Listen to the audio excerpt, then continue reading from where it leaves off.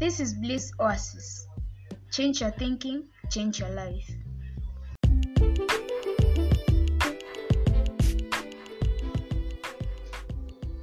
Welcome to our fifth podcast in this series, where we are looking at Bob Proctor's 11 Forgotten Laws. Already we have started 3 of them, that is, law of thinking, law of supply, and the law of attraction. In this episode, we look at the law of receiving. Welcome to the podcast, and I'm your host, Patrick Ngugi.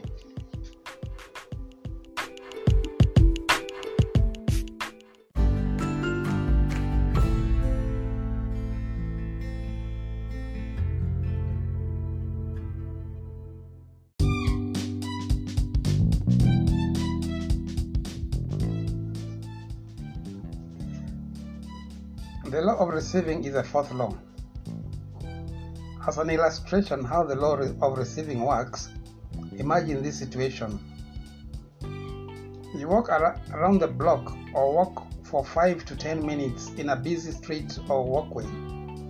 And as you walk, put on the worst frown on your face. Then watch the reaction you will receive from people. After that, walk the same path and time, wearing the best smile you can offer, and then watch the reaction that you get. I'm sure in the second time round, you will receive more smiles than frowns. So is life. You receive what you give. The law of receiving says that you should give in order to receive. Somewhere in the Bible, it is said that it's more blessed to give than to receive. This is understandable since there are so many desperate people out there, some of whom do not have the foggiest idea of where their next meal is coming from. And there are others who are just getting along through any means just to make ends meet. This, however, does not mean we should look down upon the receiver to the extent of thinking that receiving is a disgrace, something that is not honorable. There are people among us, especially those who might have fallen from grace, who feel shy or embarrassed when they have to borrow or beg when they are down. This should not be the case because both the giver and the receiver are equally important, and there can be no giver without a receiver. If there were no receivers, the givers would have no one to give to, and no matter how generous they were. Imagine feeling really generous because of the blessings God has given you, and you look all over the place, but you cannot find even one person to give to. The Bible verse in question does not mean that one is more important than the other. They are both equally important. But I would think the verse was encouraging people to be generous and not to hoard as if everything was in short supply and the store was running empty. No one, not even the poorest person on earth, is unable to give. Everyone has something he or she can give, share, or donate. And we are not speaking only about money here. Yes, money is important, but one can also give themselves. You can give your helping hand, your time, your advice, your word of encouragement, and even a smile to someone who needs one. God blesses both the giver and the receiver, but these should also exchange roles, the giver becoming a receiver and a receiver becoming a giver. There is always someone who needs something that you have.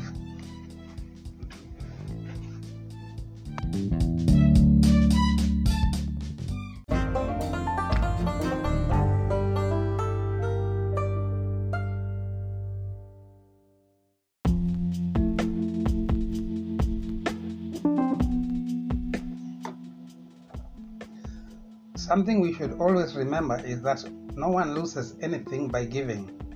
In fact, when you give, you are receiving something else from the receiver.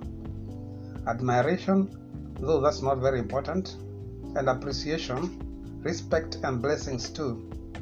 This blessing actually comes from God through the receiver.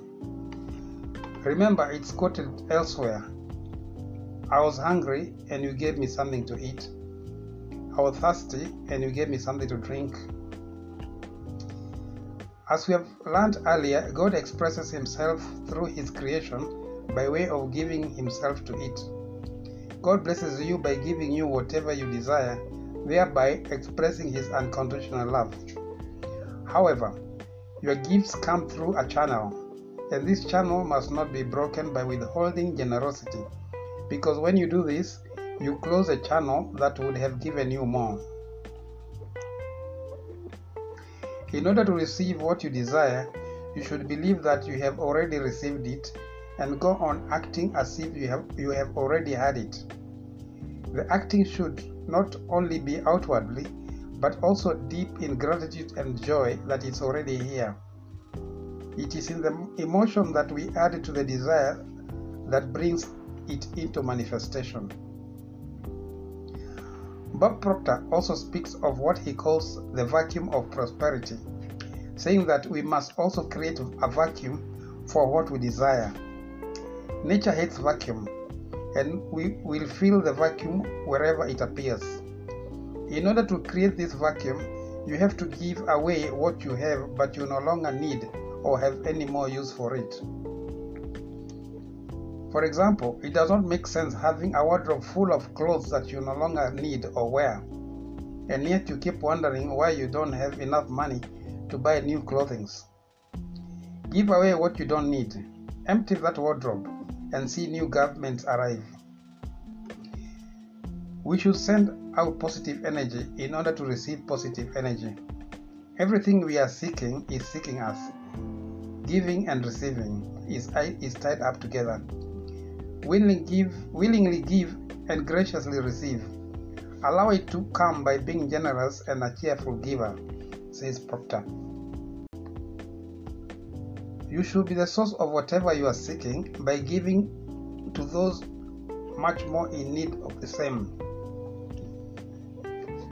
If you don't give, you will always have this feeling of lack, which will generate into vibrational messages to the field we discussed in the last podcast. And planting this vibration into that field will give you more of the lack that you fear. The universe cannot put something in your hand until you let go of what you are holding and open your palm. It is in giving that we receive. In giving, we become a channel through which the universe circulates its energy. And in giving, we become one with the receiver, and the receiver becomes one with us. As another well-known spiritual life coach, Michael Bernard Beckwith, says, you get to keep what you give away. Become a channel of the universal generosity. The universe does not hold. Think of the flowing river, which does not hold the water, but keeps on passing it, and yet keeps on receiving. What you have in life is a reflection of what you have been giving. As you give, you receive. Give hate, and most of the time you will get it back. Give love, you will get love. Give the very best, and the universe will give you the best.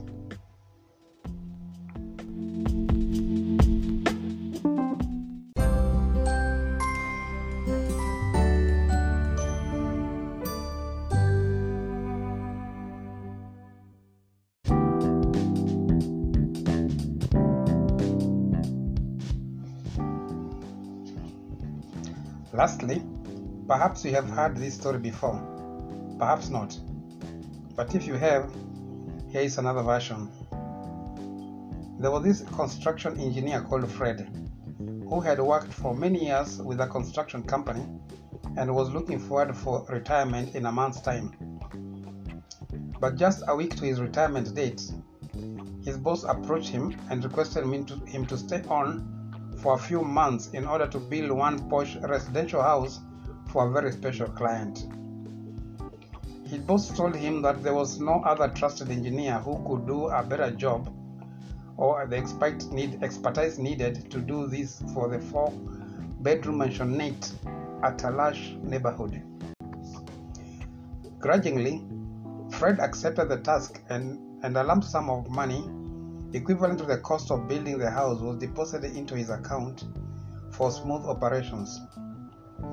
Here, he got an idea to hit back at his boss for postponing the retirement. Fred decided to steal some of the money by buying the cheapest and lowest quality of material for the work and hiring the cheapest labor. After all, he was going on retirement, and his retirement money was intact. He didn't care what would happen with whoever bought the house, because he would have left and gone. From outside, the 4-bedroom house looked neat and expensive, but Fred knew that after a few months it would fall apart. He faked expense receipts showing that he had spent all the money on the construction. After completion, when he went to hand over the project to the boss, he was surprised to find all his colleagues, including the boss, waiting for him in the boardroom.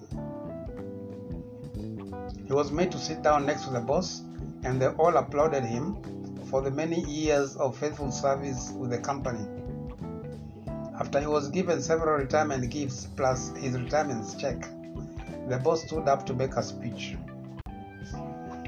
He also spoke very highly of Fred, and he wished him well in his retirement and hoped that Fred would like his new retirement home. New retirement home? A confused Fred asked his boss. The boss picked the set of keys in front of him and handed them to Fred, saying, "Yes, your new home. The very last house you have just completed is yours. It was a surprise gift for you. You are that special client I spoke of," the boss said as he gave the keys to Fred. The whole boardroom gave Fred a standing ovation as he looked at the keys in shock, with tears welling in his eyes. His colleagues did not know that he was not crying for joy, but out of regret and embarrassment. The message here is clear. You receive what you give. We should always give our best in order to receive our best.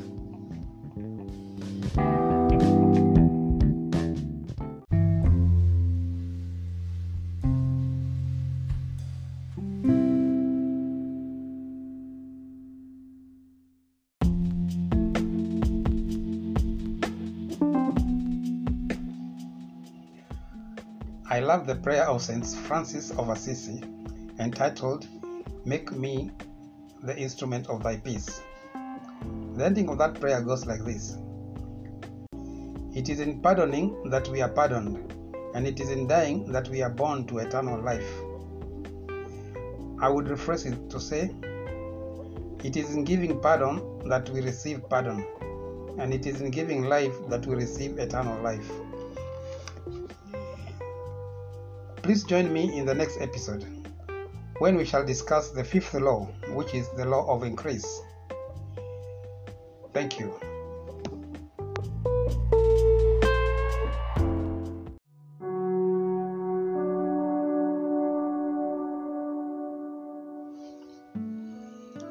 Thank you for staying with us until the end of the podcast.